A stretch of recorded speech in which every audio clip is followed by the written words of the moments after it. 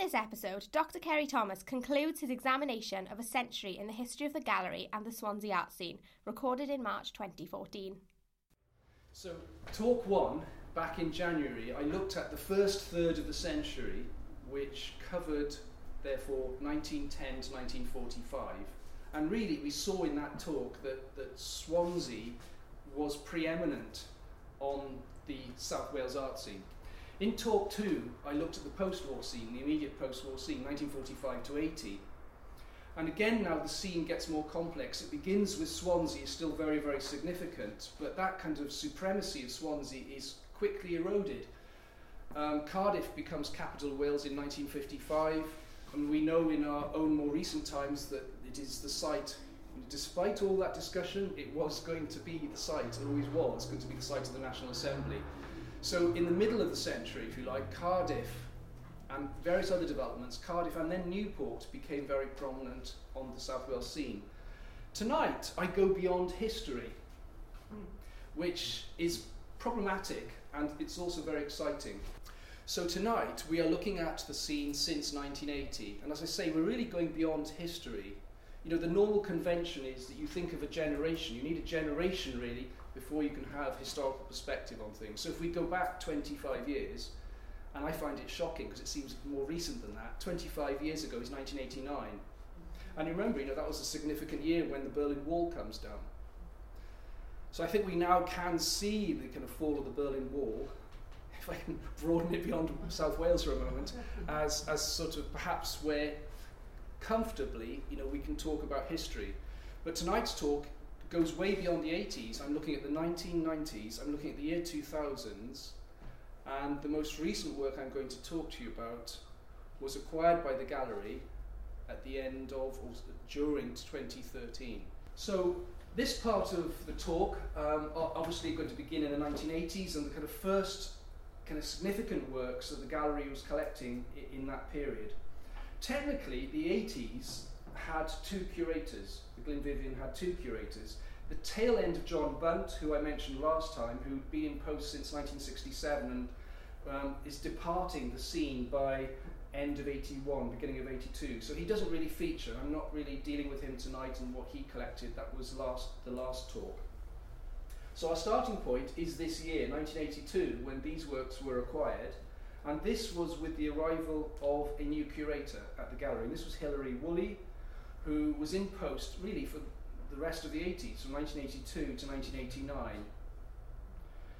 She trained in Manchester Poly, which is quite interesting because you'll notice that Peter Ellis, the top piece there, he also started his training in Manchester, so there's a kind of synchronicity there as well. Research tells me that, looking at the Glenvivian archive material, that she trained and worked first of all in England, in Barnsley. She established the Cooper Gallery and got very interested in modern materials, which I suppose in a way seems obvious now, doesn't it? But they were quite exciting then. So plastics and other mass-produced materials was something she was very interested in as a curator. Also, something more historical, wooden-soled shoes was a fascination of hers. And I think it sort of manifests itself, and this might surprise you, it surprised me. The Glenvivian only owns one installation, and we think of installation art as recent, but here we are. Back in 1979, Peter Ellis, who trained in the Manchester area, is producing an installation. It was known as Living Room. I don't know if there's anyone in the room that remembers, but he had a major show at the gallery in 1982, Peter Ellis, and it extended, which is sort of very much in the spirit perhaps of the times, into the centre of town. So in the quadrant, I believe it was, as well as this room, which he calls Living Room, he had a piece, and again, we think of installation as now, we think of Tracy Emin's bed, but there was Peter Ellis's bed in the quadrant, and it was a Kutching bed if you wanted to engage with it. So the art in the early 80s, that was actually really quite surprisingly original at this point. In the same year, as you can see, the gallery acquires a Harry Holland painting. This was purchased by the Friends of the Glenvivian. A lot of the images I'll show tonight did come via the Friends, so you can see how important the Friends of the gallery has been over the last 20, 30, 40, and even 50 years. So Harry Holland, and there's a kind of connection, isn't there, perhaps between the domestic objects and the Harry Holland. You know, often, certainly Holland's work, Holland, who was actually English, and technically he was born in Scotland, but English by formation, so he'd come into Wales like Peter Ellis. But his earlier work at this period is very much to do with the domestic. It's a kind of domestic setting, although there is always that sort of sense of mystery and unease in Holland as well. And maybe that sense of mystery takes us into the third work on the screen there, which is by Glyn Jones.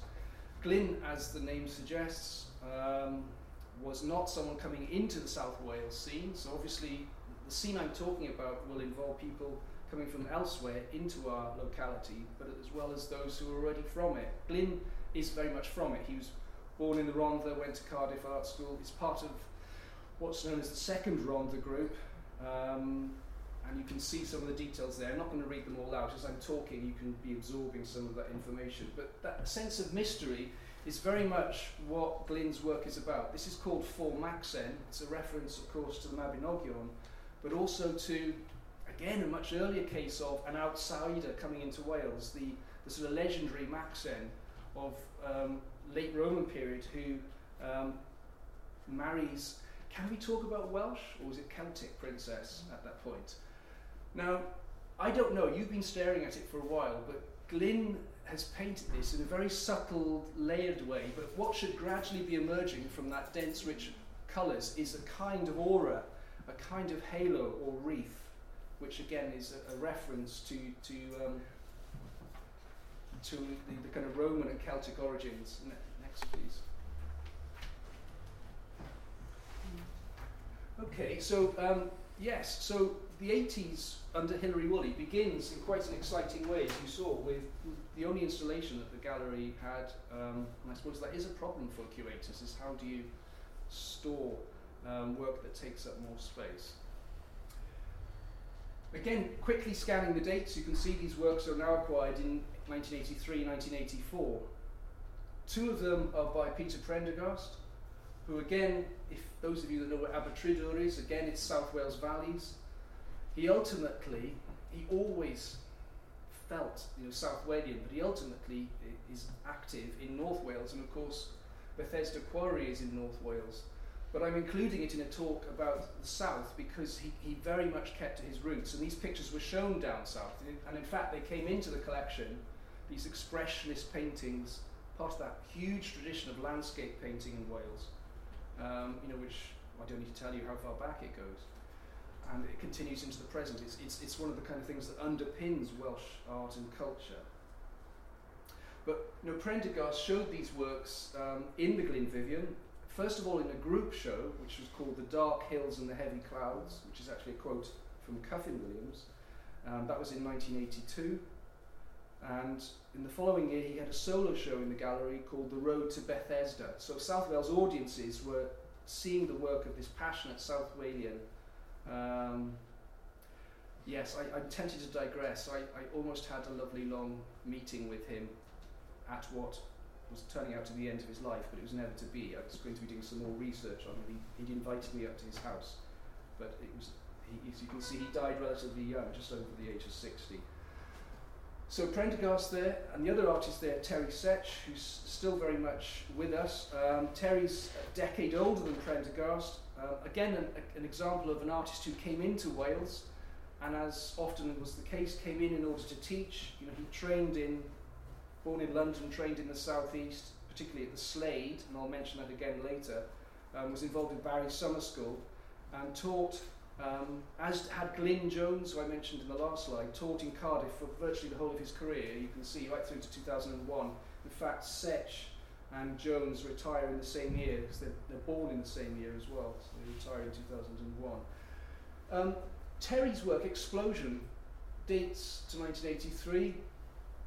He's now an RA, he's a senior figure on the British art scene, and his work needs a fair bit of unpacking, but suffice it to say that he has lived all his life in Penarth and that area, and is fascinated by the coastline, as of course Marconi was with his transmissions, and in fact some of his early work relates to that. but he's a kind of beachcomber artist. Also, of course, being on the coast there, he's staring across, isn't he, at Hinckley. And both Terry and his wife Diane, who's still very active on the art scene as well, were committed CND supporters. So perhaps that explains the title of the work, if you notice. Explosion. Next, please. So again, continuing with the 80s, we now see a slight switch as we come into the sort of middle of the decade. These works are acquired 84, 85, and it involves not just painting but also sculpture. Top left, you'll see an early work by Robert Harding. Robert and I are fellow members of the Welsh group, which I mentioned, I think, being founded when I was giving my Part 2 talk last month or whenever it was. Robert comes from a background in engineering. He's from England. His father was an engineer, so it's not surprising. That's really important to remember when you look at his work. He uses metal, which is a kind of favourite device of heavy engineering, favourite material, and it is sort of engineered as well. It's very finely formed. This is called Shotton, which of course has obvious connotations with the steel industry here in Wales. When Robert first came to Swansea in the early 80s, he said how he was welcomed to the place very much. And the gallery buys this piece from him in 1984. He quickly got to know Glenys Corr, who remains a figure in not quite my... well, yes, she does. Glenys extends across my 3 talks, amazingly, because she trains in Cardiff from 1940, so she sneaks into my Part 1. She finishes in 1945, which is when Part 2 begins. Of course, she was trained by Kerry Richards. Glenys originally from Fishguard, someone who loves the kind of the coast and colour, and I think it comes through in this Cliff Path painting from the same year that it was bought, 1984. And the third piece is a David Carpanini, an artist from another part, again from the South Wales Valleys, from Abergwynfi. This piece is called Wayward Wind. He trained completely in England and is taught in England and lives in England, but has always felt those very, very strong South Wales roots. And it's a kind of typical... Look at the diversity there of what the gallery is collecting, the diversity. I was talking to one of the audience earlier, and we were saying, about, of course there's art in South Wales, of course there's art. Look at the kind of richness of variety there. But, a typical kind of valley street by Carpanini. Obviously not originally Welsh with a name like that. So again, this kind of cosmopolitan nature of South Wales. Okay, so let's move to the last slide for the 1980s. This is under Hilary Woolley's term of office, as it were, as curator. And again, 3 more artists, again showing diversity. I guess one of the themes here is kind of an expressionist style, but it's certainly the South Wales environment, isn't it? On the left, we have a work by Nicholas Evans called Coming to the Surface. Nicholas Evans is a kind of parallel in his sort of thinking to perhaps Glyn Jones. I mean, visually you might see it as very different, but both Glyn Jones and Nicholas Evans are deeply religious painters. From the chapel tradition, and you can perhaps sense that in this piece, and certainly the title, Coming to the Surface. It's almost a kind of an equivalent of resurrection. When the miners went down the shaft, they didn't necessarily know they'd always come back up alive. And of course, Nicholas Evans, his own father, had died in the mine, and Nicholas himself was a pit boy when that had happened, which is why he ended up having a lifetime career as a railwayman and was advised to take up painting. For his health. When he retired, his health deteriorated. Art is good for you, folks. This is absolutely true. In his 60s, his health, he'd been a railwayman, so he hadn't spent long in the mine, so it couldn't have been that. The doctor said, you are very unwell, you need to do something. Why didn't you take up a hobby? Look how long he ended up living. 1907 to 2004. Yeah, this is of our Welsh grandma Moses. Will Roberts, again, look at his lifespan as well, 1907 to 2000. Will from Neath, I remember visiting him in his house there in Bilton Road. This is the public reading room, probably based on studies in Neath Library. Again, acquired by the gallery in 1987. Originally, so he does the opposite in a way of someone like Peter Prendergast. He's originally from North Wales and ends up in the south. Does it in reverse. Comes here as a youngster. His training, I mean, there are various issues with Will which were difficult for him in relation to the kind of representation of Joseph Herman, but Will had to always earn a living, and in fact worked in a jeweller and watchmaker shop in Neath all his life. So his training at Swansea goes right back to the 20s and 30s, but he really had to find a way to fit in painting around earning a living elsewhere. And this is another aspect, isn't it, for the South Wales art scene, whichever of the periods I'm talking about. Third artist, Valerie Gantz. Valerie, who some of you will know, Swansea born, Swansea trained, Swansea teaching as well. She taught at the art school from 57 to 73, having studied there before that. Again, if you look at the dates, you can see how young she was when she starts. Born 1936, already at the art college in 1951. And again, that wasn't unusual for people to start at the age of 15 or 16 at that time. Of course, at that point, she'd have been Valerie Watkins. You may know the Watkins family. And a little aside for you, some people don't know this, but Valerie's mother was an art student at Swansea, at the art college in Swansea, alongside Kerry Richards. So there's a kind of lineage there, which is interesting. So again, the other interesting thing here is, of course, Valerie's unusual in that she is a woman artist who actually works from the motif of the coal mine and actually went down underground as well. So, she's literally breaking new ground by doing that as a woman artist. Good. So we now go into another decade.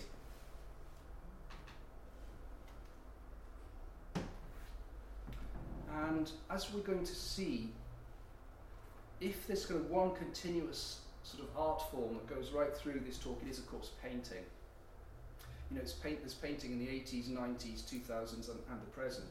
That periodic announcement that painting is dead, it's continuously proved wrong. We're going to see quite a different change once we get to the year 2000. The kind of pattern of art production in South Wales and collecting of the Glyn-Vivian does change. But painting remains a leitmotif right through this. So again, another name for some of you, because I said we're not really dealing now. Once we come into this point, I feel now we've left history. Okay, we've left the 80s. We don't have the same historical perspective from here on in. We're into the 90s. And I mentioned, Berlin Wall. There's no connection here. Robin Paisley arrives in the year the Berlin Wall comes down. She arrives in 1989, and she's here till 1997. So she is effectively the curator for the bulk of the 1990s. And the works that you see on screen here were collected top left 1990, top right 1991, and the bottom one 1992. So they're early works that come into the collection.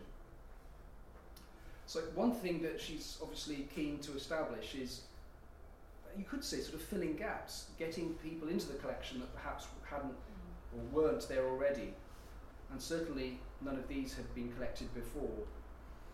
So we have the youngest artist on the screen there, Emrys Williams, born in 1958. Emrys, again, interesting, this richness of the place that we call Wales, that we call home. But Emrys belongs to the kind of Liverpool Welsh. The family then transferred to Colwyn Bay. He trains in London. He's had various times living in Cardiff, but mostly he's done his teaching in North Wales, in Bangor, as Peter Prendergast did. And this may surprise you. In a way, it sort of half surprised me, because the Emrys Williams we tend to know doesn't paint as loosely as this, or as freely as this. This is a relatively early work called Woman on the Promenade. So again, I was mentioning with Glenys Core how from Fishguard, living in Swansea, taught by Kerry Richards from Dunvant, who then in the war was living Cardiff. The importance of, if you like, coastal environments to those artists. It's the same with Emrys. So this theme. I don't mean they always do that, but water or the edge of the land is always sort of a close subject to Emrys. So Woman on the Promenade. It's that North Wales coastline that is an inspiration, but again work exhibited in the south as well. And again that theme of coast, of the relationship between art and water, if I can put it that way, extends to Michael Freeman, who was born in this city, although of course then it was a town, an ugly lovely one maybe, in 1936, Angel visiting a shipwreck. So in a sense, perhaps a bit like Valerie Gantz, and in fact they were fellow students at Swansea School of Art. Both born here, both studied in Swansea in the 50s, and Michael doesn't go that far. He goes as far as, he did have a phase in London. He was also a music librarian in Swansea, which some of you may or may not know, but his main kind of teaching activity was in Port Talbot, from 1970 to 2003. I think the best way to understand Michael's work, because it is elusive, it's not easy, it's allusive and it's elusive. Imagine for a moment you are in the Gower and you're in the water and you're actually underwater and you're looking at things underwater. That's the kind of thing that you're seeing in this picture. And maybe to help you, I'll refer to something Michael wrote about his work, which appeared in the Friends of Glenvivian newsletter in the winter of 2013. So only recently, some of you may have seen that, a feature on Michael Freeman's work. He describes his work as the great rondo. I'll come back to some of those words. The great rondo of seed, wood, ship, shipwreck and barnacle, orchestrated by a colourful ensemble of weather and tides. Now to unpack that for you, the big inspiration for him is Rossini's Sands and the wreck of the Helvetia. And again, if you think of the poetry of it, the seed grows, it becomes a tree. The tree is chopped down, it becomes the ship. The ship goes out onto the water. It then perhaps wrecks back onto the beach, as the Helvetia did, and then the cycle begins. So it's that sort of cyclical aspect. And you'll see that he used the words rondo and orchestrated, because perhaps an even bigger love for Michael Freeman, a bigger love than art, is his love of music. He's a published musicologist, so there's that strong relationship between art and music, which again you can link back to people like Kerry Richards. There's that big tradition in South Wales of musicality in paint, just as some people might argue there's that musicality in the word of Dylan Thomas. Third picture at the bottom there is by Jack Jones. John at the back, you'd have met Jack, would you? Did you meet Jack? Yes, very briefly. Yeah. I arrived the year he died. I arrived in 1993, so I never met Jack Jones, but he was a local boy, born in Swansea, self-taught. It's a local location, Landor Viaduct, and I'm sure you can see, looking at that image, why he was known as the Lowry of Wales. Delightful little picture, which was bought by the Glenvivian in 1992 from Taliesin in Swansea, from Taliesin, because obviously it's close to the end of his life by then. He had an exhibition there. So again, painting. So with the second curator that we're looking at primarily tonight, and this second decade, we see that as a painting is a kind of persistent art form. The two images on the left are by Sue Williams. Sue Williams, born in the 1950s. Again, these are perhaps, I don't know, but perhaps for you, if you know her work, perhaps not so typical, and that's because they're earlier than the kind of the work that Sue has gone on to be known for. These are actually, if you think about it, they're 20 years old, these paintings. I was mentioning the coastal, these suggest beaches, don't they? But the beach ultimately is not, although she is from Cornwall, It's not the kind of main motif. I think the other things that we must draw from these works are figure and linearity, the way the figure is drawn, and that they're a combination of figures.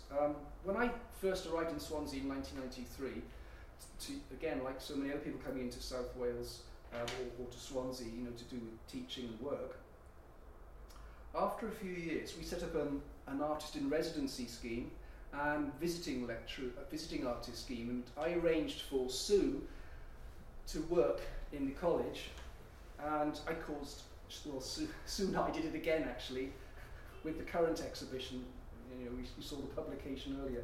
Another stir was caused this year, but the stir that was caused that year was because Sue wanted us to employ 2 life models together, and the department said, well, you can have 1 life model, you can't have 2, but we found a way around it. Well, we said, well,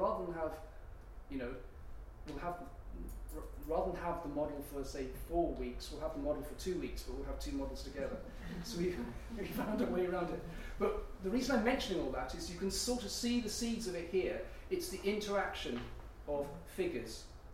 In Sue's work from the early 1990s, of course, more recently, as you can see from my notes on the screen there, in 2006 she became a representative for the Artis Mundi at the National Museum, which again is about the relationships of figures. So here you have early Sue Williams in the collection.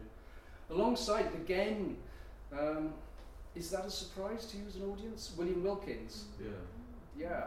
I mean, William Wilkins, a case of coincidence here, serendipity. William Wilkins, of course, is the mastermind behind Artis Mundi and the National Botanic Garden and various projects. So we think of him in that context, but look at the background information. You'll notice that he was actually at Swansea's art school.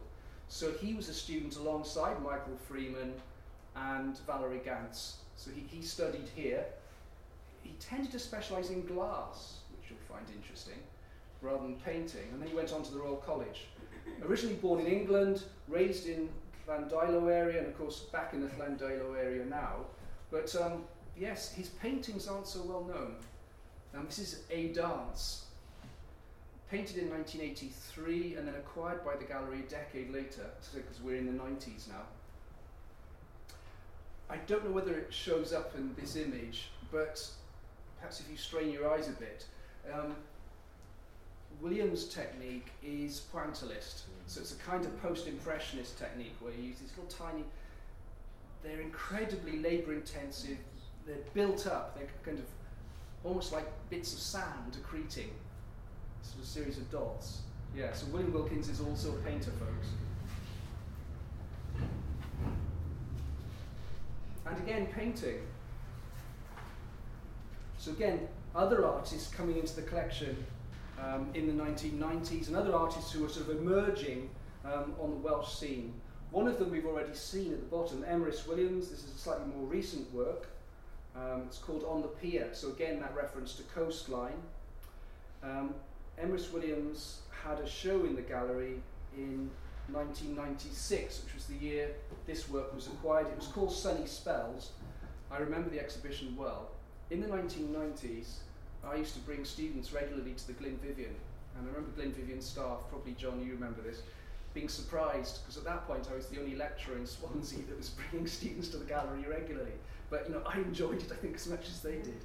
The Sunny Spells was an amazing show because Emrys, again, if we think of various media, not only was the exhibition a series of paintings based on the changeable weather of the South Wales or North Wales coastline, we know all about that, don't we? The changing weather on the coast.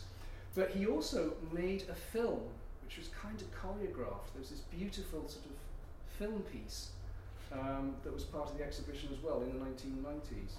So again, he was at that point a painter and a filmmaker. That doesn't seem to have happened since. And again, top left, Shani Rhys-James, now a very big name. When this work was acquired in 1994, not such a big name. In the year that her piece, The Mirror, and again and again, her work is about her, isn't it? It's about her looking at herself or looking at us. In this earlier work from the 90s, it's a little bit perhaps more restrained, and certainly the figure in the foreground is looking away from us. I mean, what she's doing is she's painting herself, looking in a mirror, in order to paint herself, the background, you know. So you've got that kind of complexity going on. Yeah, she had an exhibition in the gallery called Blood Ties, which again was a memorable show for me and for the students, in the big space of the gallery in 1994. As I said, Emrys Williams had his show there in 1996. In between, there was an exhibition called Intimate Portraits, a very interesting show. And in fact, all three of these artists, Shani Rhys-James, Emrys Williams and Tony Goebel, all three were in this exhibition called Intimate Portraits, 1995. Now this was commissioned by the gallery. A series of artists were asked to make intimate portraits, but also a series of poets as well. So it was a poetry painting exhibition, and if you can remember that far back, I'm sure you can remember 1995. It's just there's so much information here, but that was the UK Year of Literature, and it's when the Dylan Thomas Centre opened, 1995, and Jimmy Carter came over. You know, it was a big year for Swansea. So as I say, all three, including the artist I haven't really mentioned yet, who I remember, and again was a fellow member of the Welsh group with me, Tony Goebel. Tony, born in Mid Wales, trained in North Wales, but based essentially for his, what turned out. He also sadly died too early, as did Peter Prendergast. They both died in 2007, which I found upsetting to see both those two significant individuals disappear. But yeah, he essentially taught for what was going to be the rest of his life at Llanover Hall. Became a kind of a stalwart of that art centre. Some of you may know it in Cardiff. This piece is called Water Crossing. The sort of moustached figure is, I think, loosely based on himself, but I mean, those of you that remember Tony, he was generally bearded. When I first knew him, his beard was here. By the time he left us all, his beard was done here. He was turning into the garden gnome.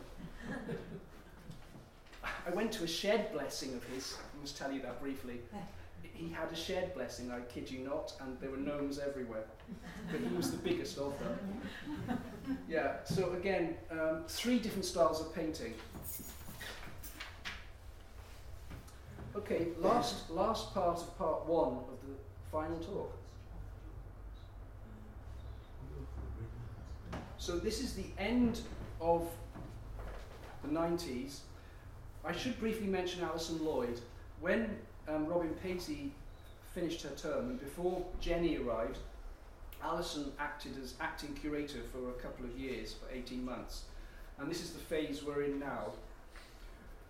Again, another work by Jack Jones, the artist from Swansea, was acquired. This is, again, a local scene, Zoar, Horeb and the Villiers. Some of you may know these haunts. And there was a big black coal tip at the end of the street, so that motif in the picture is not that much of an exaggeration. Acquired in 1998, and acquired in the same year two works by David Carpanini, who I've also mentioned, again another South Wales artist. The one is called The Winner. It's a boy holding his prize racing pigeon, and the bottom picture there is called The Graig. So again, very much in that tradition, it goes right back to what we saw in parts 1 and 2, that idea of a Welsh environmentalism, which over the years has changed. Sorry, there is one more of 1990s. What does ND carry? ND stands for no date. Okay. When I don't know the date of a work, it becomes ND. This is the end of the 90s. So we now have sculpture and painting. Some of you will remember the name Sir Alex Gordon. This is actually a bust of him by Ivor Roberts-Jones, who is sort of a Welsh borders sculptor who died in 1996. His centenary exhibition is on in the National Museum in Cardiff at the moment. If you haven't seen it, do go and have a look at that. He trained in London and taught, became a significant kind of teacher at Goldsmiths, as you can see, for the immediate post-war period. And he made a head of Alex Gordon, who was the Swansea-born architect and also a serious art collector. And in fact, quite a lot of significant works came into the Glyn-Vivian collection via this individual around the time of his death, thereabouts. It might have been just before or just after his death, I'm not quite sure, at the end of the 1990s. So that's one type of head, and the other type of head is by someone from the other other end of the age range, James Donovan, who born in the upper valleys, if you like, in Hirwaun, trained here in Swansea in the 1990s, and now teaches in Aberdare.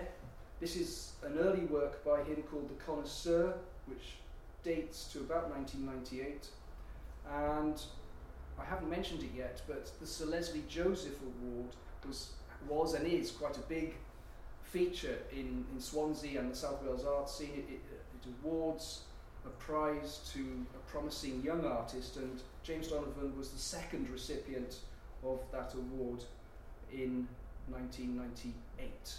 And then this picture's result came into the collection in 1999. So we move into, we're well out of history now, well out of history. We move into the 2000s.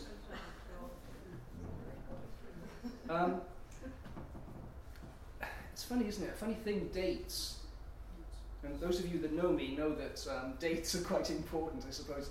Being trained as an art historian as well as an artist, perhaps dates would be significant to me. But with the turn of the millennium, so much has happened for us as a society. In terms of the context I'm talking about, Jenny Spencer-Davis arrives as curator towards the end of 1999. So with the turn of the millennium, we have a new curator who is still our curator and has been a significant force since the turn of the millennium. Of course, the turn of the millennium also for us here in Wales and South Wales marked the inauguration of the National Assembly, which had been voted for, I'm sure you remember, and it's still very much an issue, isn't it? The National Assembly now. Voted for in 1997, but officially opened by the Queen in 1999. So I think there is a marked shift. There is, to use the jargon, a kind of paradigm shift in what is happening in the visual culture of South Wales with the turn of the millennium. And in a way, these sculpture examples, if you just think of the images I've been showing you so far, it's been predominantly painting and a different kind of imaging, and now we see a shift. So what I'd just like to read out is, I asked Jenny for some information about herself and about her aims. So I'm just going to read out. So first of all, so the new curator's aim, the gallery's aim is the following: to redevelop the Glyn-Vivian building to meet the needs of our 21st century audiences. So keywords there, our and 21st century audiences. So that theme of our. And is there a difference as we go into the new century? And then her vision, and the gallery's vision, is the following: to increase participation and engagement with the Glyn-Vivian Art Gallery collections, exhibitions, learning programs, those three things, in a local, national and international context. Really ambitious, this. And she goes on, for Swansea and Wales. So again, the kind of ambitions that Jenny has for the gallery, the ambitions of Swansea, or at least in certain parts of Swansea, I think it goes right back to people like William Grant Murray and his kind of ambitiousness that I talked about in my first talk. To give you a bit of background on Jenny before I talk briefly about these images, she was what turned out to be the last head of the Arts Council Gallery in Cardiff, which was known as Oriel. Some of you may recall that. It actually opened in 1974. I don't remember it then, even though I was in Wales then, I was in school. But it closed about 20 years later, according to the records, in about 1994. So she turned out to be the last curator and head of that place.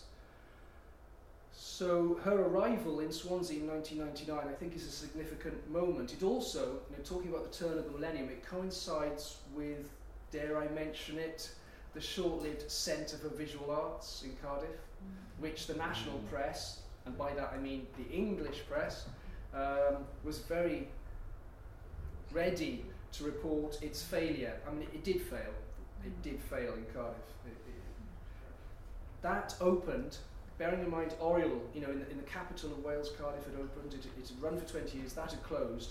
There was this new, overly ambitious aim to set up the Centre for Visual Arts. It lasted about 12 months.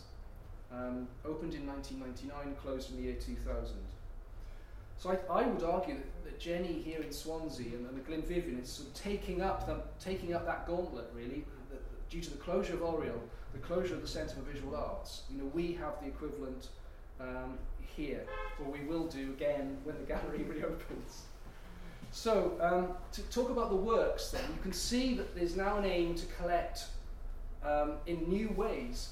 So Robert Harding we saw before, but the works moved on. It's different kind of works. Soft Option, as the title suggests, is soft. It's made of plastic. Rocking Bowl is made of metal. And David Nash, an artist who, yes, born in England and active in North Wales, but active and exhibiting regularly in the south as well.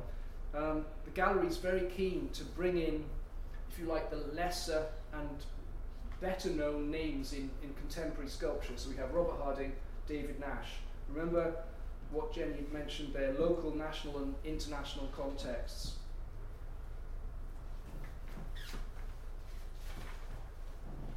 And so it continues. Painting, yes, but also photography. And I would argue that there are certain similarities, perhaps, between this painting and this photography. On the left, we have work by David Tress, who London-born, but based in Pembrokeshire since 1976. And on the right, Pete Davis, born in Cardiff and who lives in West Wales. So both these artists have moved to sort of rural parts. This is a sort of typical, I always want to use the word kinetic when I talk about David Tress's painting. He does come from a performance art background, and I do think his painting is like performance. Again, difficult for you to see in reproduction. We try to make the images as large as possible for you, but if you look at David's work, we talk about gesture, say in Jackson Pollock, there's a huge amount of gesture and process happening in the work. He paints on location. You can feel the elements when you look at a David Tress painting. And the title perhaps gives you a hint of that, looking at Cold Winter, that came into the gallery in 2001. And then Pete Davis's work from his Wild Wood series. This is a series of photographs. The top one is called T. Canol, the bottom one is called Pen Getley. And again, perhaps to help you into these photographs, if I just read out something that Pete Davis himself has said about his work. Beauty, mystery, myth, spirituality, and history, that's an interesting word, are all represented here, all significant aspects of the landscape. All significant aspects of the landscape. So he sees the landscape not as a kind of neutral place, but as loaded. And if I mentioned Maxen earlier on, I talked about the landscape tradition. Landscape is not a neutral place. There are elements of beauty, mystery, certainly history for us in Wales. The turn of the millennium, as well as it heralding the arrival of Jenny Spencer Davis as curator, also heralded the inauguration of the Wakelin Award. So David Tress came into the collection as part of the second Wakelin Award in 2001. So the Wakelin Award began in the year 2000. Isn't it nice and neat? I'll tell you, to get to this neatness took a bit of a while to find this. But and Pete Davis, winner of the third Wakelin Award the following year in 2002. Again, some faces you'll know, perhaps literally, and some you won't. So again, in the 2000s, the collection, and certainly South Wales, is venturing perhaps beyond painting. Yes, painting continues, but mixed media work is developing, and so does video. So we again have a Shani, but look at the kind of intensity of this picture compared to the last one. It's, more recent, certainly in your face. If you've met Shani, any of you, you'll know she's a very intense person as well. So she's communicating that in this piece called Head, which was purchased from the Martin Tinney Gallery in 2003 for the collection. David Garner, I talked about moving beyond painting. David Garner, whose work incidentally was in our university centenary show, so I was talking to David only about a month ago. David trained as a painter. You can see from the details there that he was born in Edward Vale, so he's again a Valleys boy, a Valleys artist, trained initially at Newport, went to the Royal College, and originally was a painter. But this work in the collection, it's called Politics Eclipsed by Economics, which dates to the late 90s and was acquired in 2004, shows him at that transition point, because he's really become a kind of objet trouve installation artist now. But what you're looking at is a surface that is painted, but there are objects that have been painted over. So you've got the working jackets of the miners that are across the bottom that have become like a furrowed field that he's painted on top. And I don't know if you can read it, but Politics Eclipsed by Economics appears in yellow lettering across the top. It may be difficult to see. It's just across there. Sorry about that with the images. But that's actually in wiring, in electrical cabling. So David is at this point of really moving from being a painter to being an assemblage artist, and is on his way to working in 3 dimensions. And it occurred to me, putting this talk together, that very first installation piece I showed you by Peter Ellis, who was active in Cardiff, whether that was an influence, whether, I must ask David, whether he had any connection with Peter Ellis, because there seem to be correspondences there, possibly. So inevitably the research for this throws up more possibilities. And again, this moving into new media continues with, again, an artist that some of you will know, lives locally, Tim Davis, born 1960, so again, just about the youngest artist on the current slide. Born in Pembrokeshire, so I've mentioned Pembrokeshire several times tonight. Trained in England, in the southeast of England mainly. Again, like Sue Williams, has represented Wales in Artis Mundi, in this case in 2004, and also at the Venice Biennale in 2011. So, as he was emerging in 2005, if I can put it that way, he became the 6th recipient of the Wakelin Award, and the gallery acquired this early video piece by him called Flags Over Solva Pembrokeshire. So you've got a monitor there with flags on it from 1992, quite an early work by him, and what was then a brand new work, European Drawing Paris. So again, Tim is one of these artists, he is very influential on the Swansea and the Wales art scene, because he's an educator as well as an exhibitor, works in a lot of different media, and is having an effect on a lot of younger generation artists. So again, this sort of multimedia South Wales, this multimedia Glenvivian in a way, continues here again. So top left we have a work by the youngest artist I'm going to show you tonight. It's certainly making me feel old. Richard Monaghan, born in 1979. He's the youngest artist. So he's born about the time this phase of work that I'm showing you begins. Born 1979. Trained here in Wales, is currently, those are his undergraduate training dates at the beginning of the 2000s. But I'm not sure if he's completed it yet, but he's certainly, I was talking to him last, a couple of years ago, was still working on his PhD, which is about investigating drawing and the kind of the languages of what drawing involves. So this is the kind of bizarre self-portrait, I suppose. He calls it a portrait with pencil. It was interesting looking with Ellie Dawkins from the Glenvivian collection, looking at the way this piece was recorded in the archives. It's actually an oil painting, but Richard is very insistent that it's documented as an oil drawing. Okay? So it's a kind of intermediate stage, really. Alongside him is an artist who means a lot to me, as some of you again will know, Ernest Zeboli. Zeboli, Ron the Born, like Glyn Jones, but in this case part of the first Rhondda group, the original Rhondda group. Glyn was part of the second Rhondda group, and we've got Kerry in the audience here who was part of that second Rhondda group. So there's a strong Rhondda presence throughout the 20th century in South Wales and now into the 21st.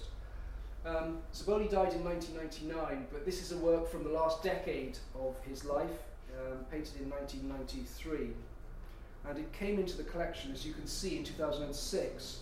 And that was on the back of an exhibition that I brought to Swansea, which was the Ernest Zeboli Retrospective, which I researched and put together over a number of years as part of my PhD. And it toured Wales in 2004 and 5.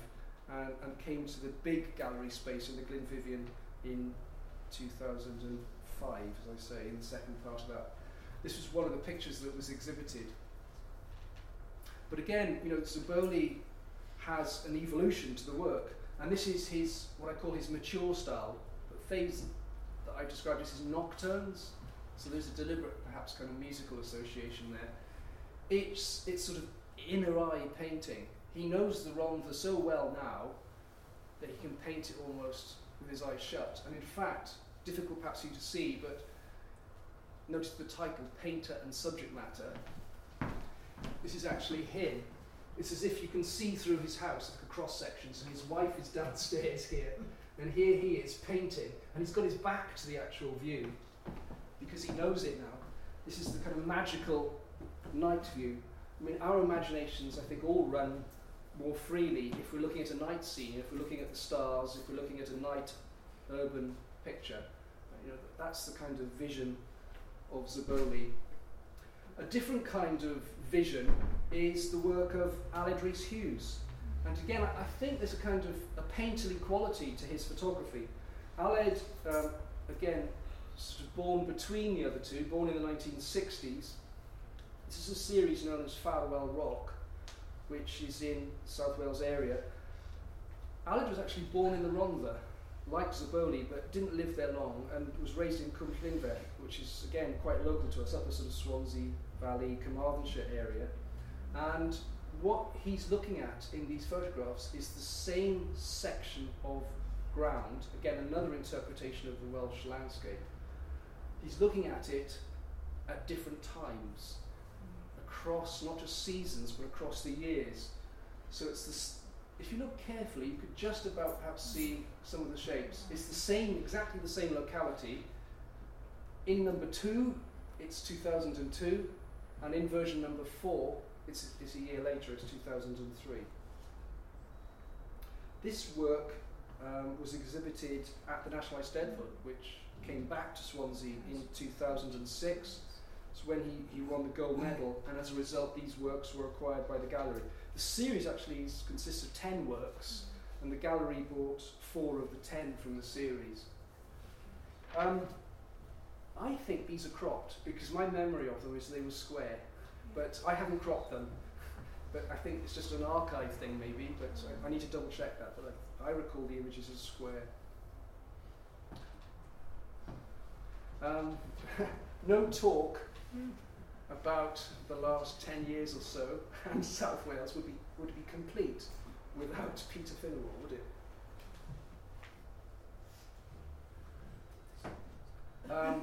Peter Finnwell, yes, that is him in the combat gear. Top left, this is Eve of Destruction.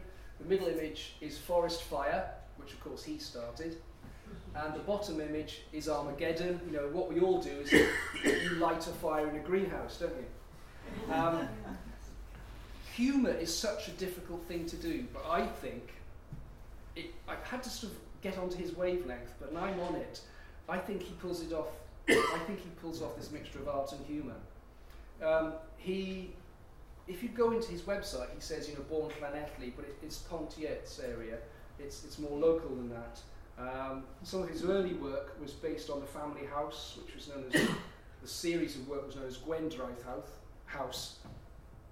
Another series, which these were working towards, was known as Zen Gardener.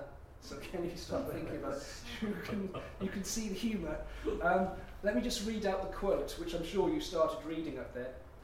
These filmic theatres of the absurd contain a delicate balance between control and chaos. The flux and flow of life as it happens unexpectedly and independently in front of the camera adds to the drama of anticipation. Yeah, he does like playing with fire, literally and metaphorically. And what more can I say?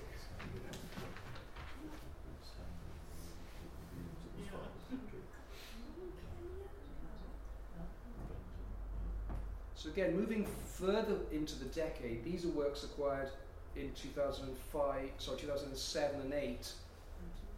There's another Peter Finnemore bottom left, which is called Birdwatcher. I know you can't really see it, but you can see that even the cables are arranged. It's like a kind of tree, and there are little monitors. It's a wonderful little film, Birdwatcher. Maybe that's because, as well as being an artist, I'm also a bird watcher. But you see him standing in his combat gear, like, I don't know, very still. And then, of course, the birds arrive and things happen. Enjoy. Anyway, that's Birdwatcher, which is, again, part of his Zen Gardener series. Another video artist that's active in South Wales,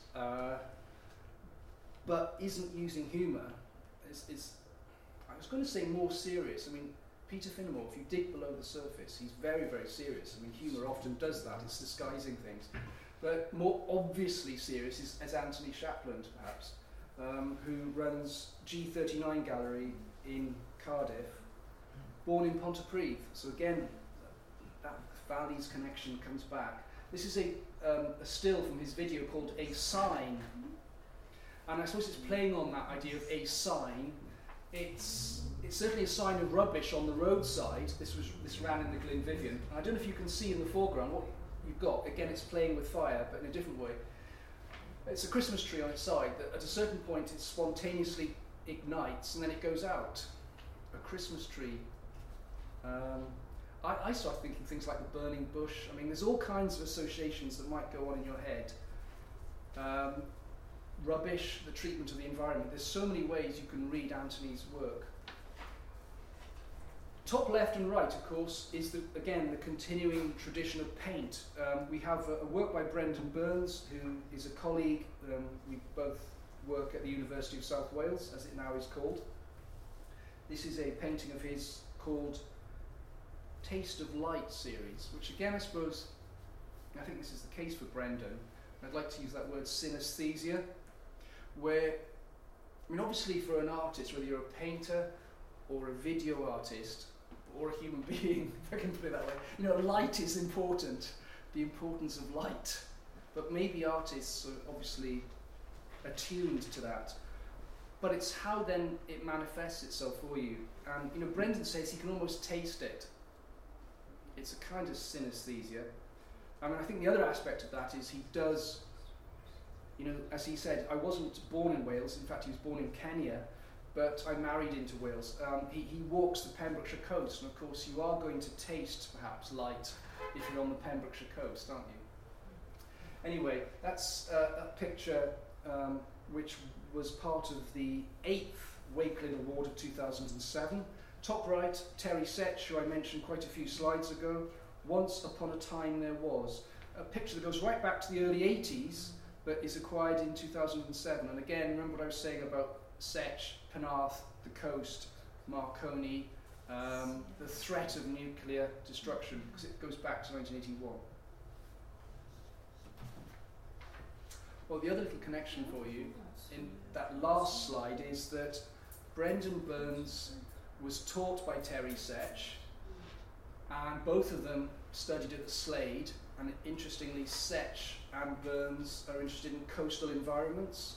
I don't think that series of connections is accidental.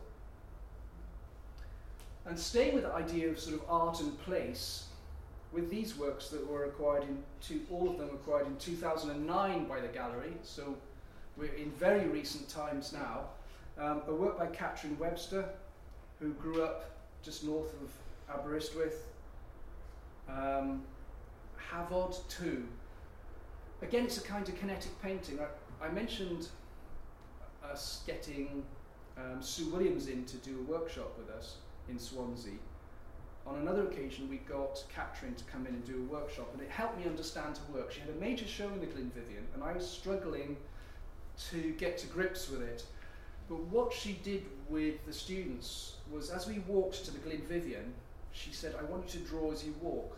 So as the street, Walters Road, is presenting itself to you, you draw perhaps the silhouette of a car, then you walk on and you notice a bit of the pavement and you draw that, and then you'd walk on and see a bit of house looking up at a building, but you're superimposing the lines on top, on top, on top. So you've actually recorded the journey.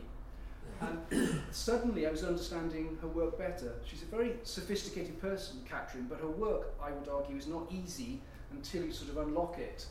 And I think that's the way that you should look at Havod.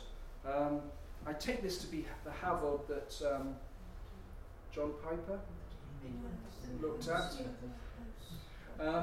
David Tress, again, it's a different kind of kinetic. Whereas Catherine takes as her starting point this overlaying of images, and then she'll abstract from it.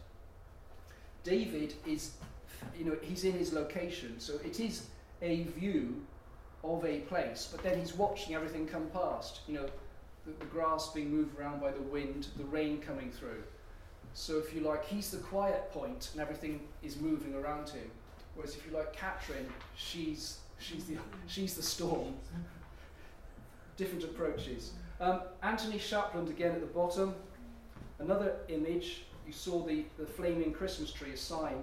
This is from 2009. It's actually a video still from 2009 and acquired in 2009. The title may be a clue.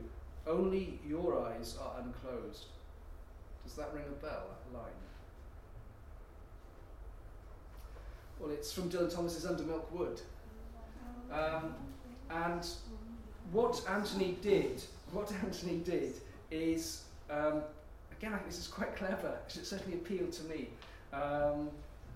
He filmed in 60 different locations around Swansea, starting 1 hour before sunrise.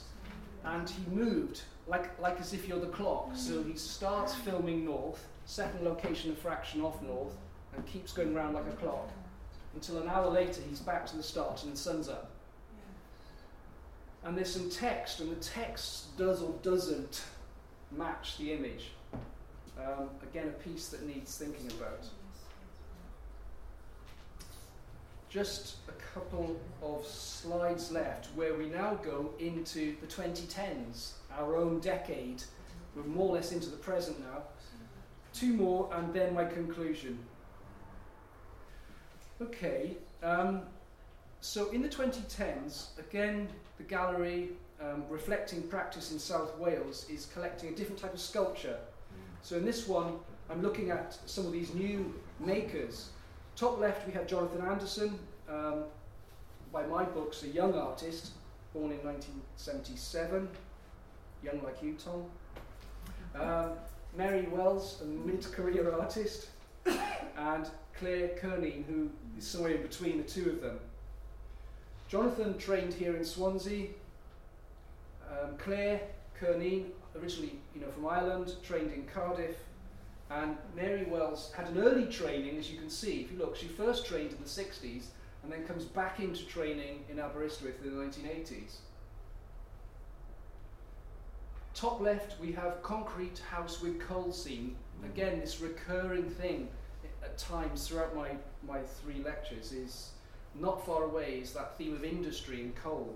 And Jonathan is, as a younger artist, is revisiting that whole question of the kind of the new world, if you like, represented by concrete, and the old world represented by the coal that is in the crack in the middle. Claire does, perhaps coming from an Irish tradition, you'd expect this kind of mythology, if that's the right word to use, this series of haunting figures which certainly fascinate me. This is Saint Sebastian. I mean, her work has been shown all around Wales in the Mission Gallery and other places. And then Mary Wells doing these also haunting figures.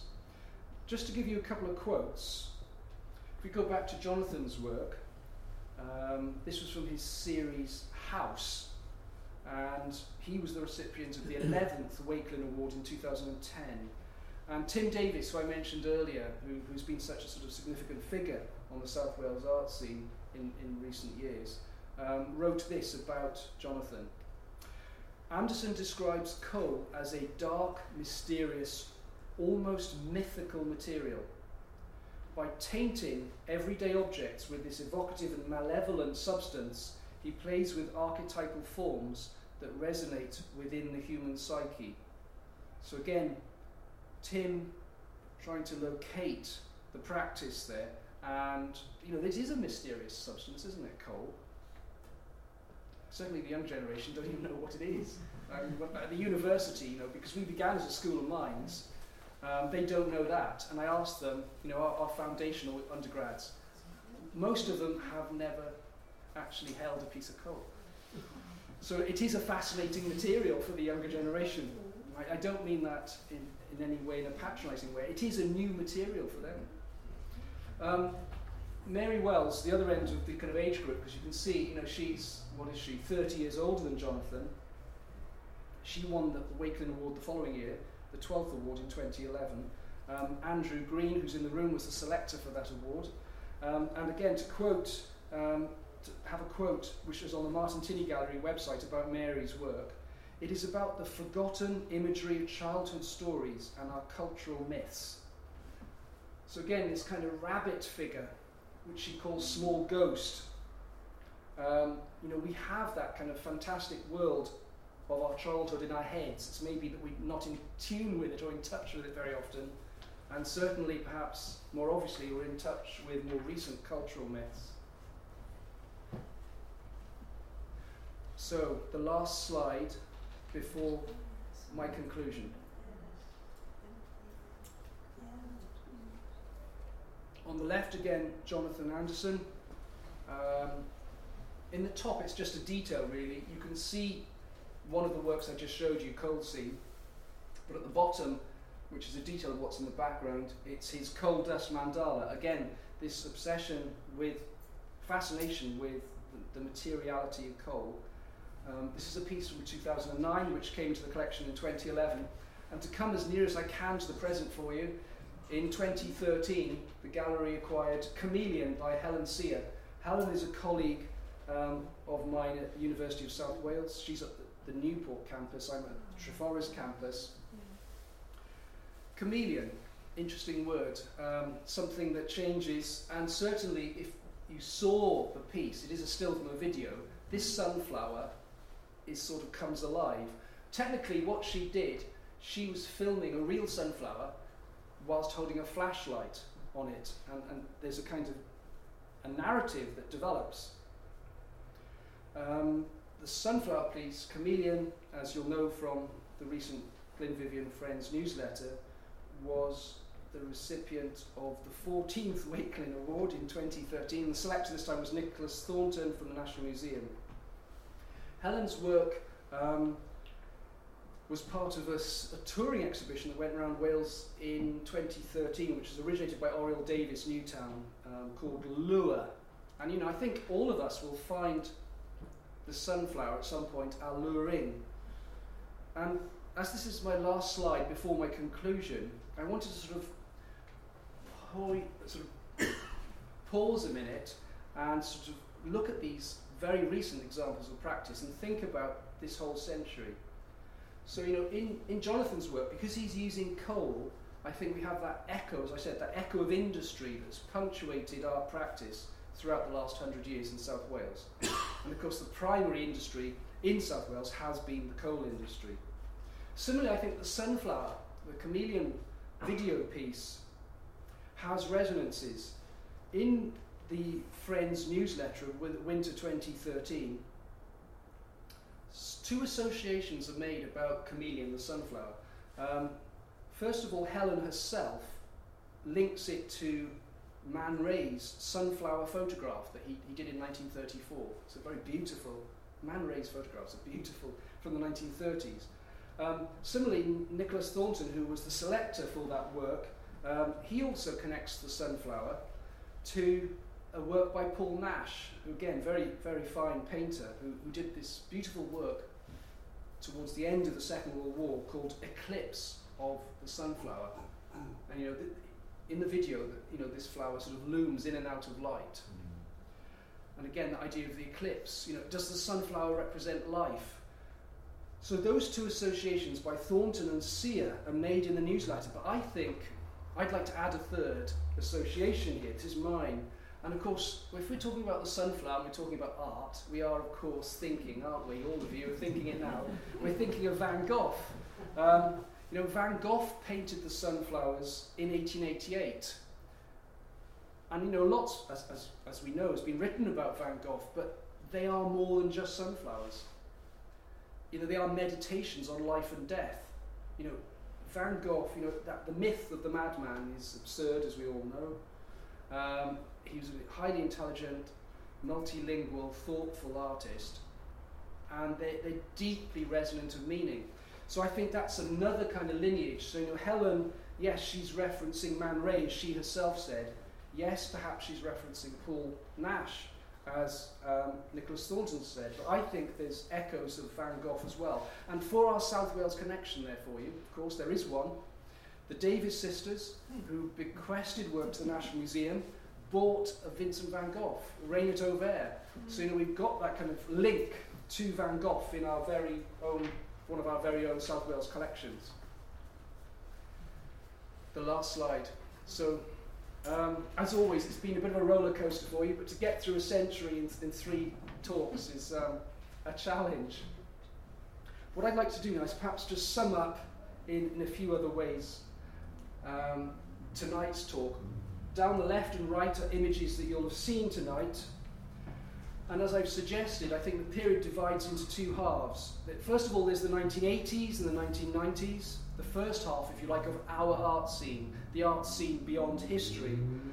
This is when 2 curators were active here in Swansea. First of all, Hilary Woolley, and then Robin Paisley.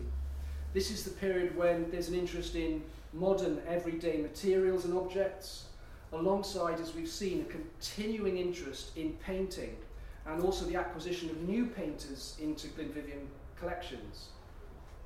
But in the second half of this third of the 20th and now 21st century that I've been looking at, that is from the year 2000 onwards, we've seen a shift as well. This is with the arrival of Jenny Spencer-Davies as curator. It is about the developing of an engagement with all aspects of what the Glenvivian has come to mean for us. Its collections, which I've been focusing on in these talks, its exhibitions, which I've alluded to, and its learning programs that I've hardly touched upon in various contexts.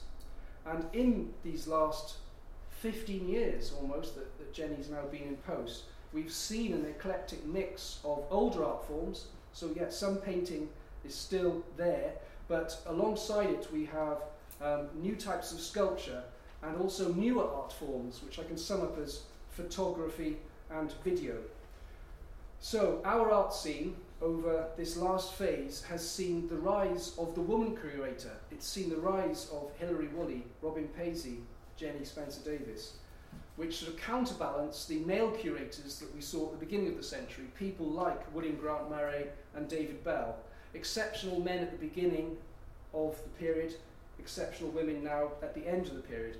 And this 100 years has also seen an increase in women artists represented in the collection. If you look, it's 50-50 on the screen there.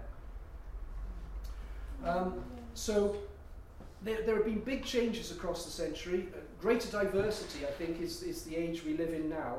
And I'd just like to leave you with one final thought, and that is the future. That has been the historical past and the contemporary past up to our present.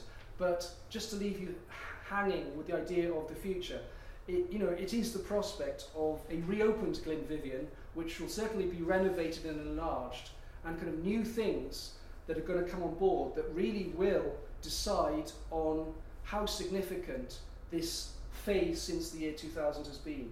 The future in these difficult times and exciting times is the story for future talks. Thank you.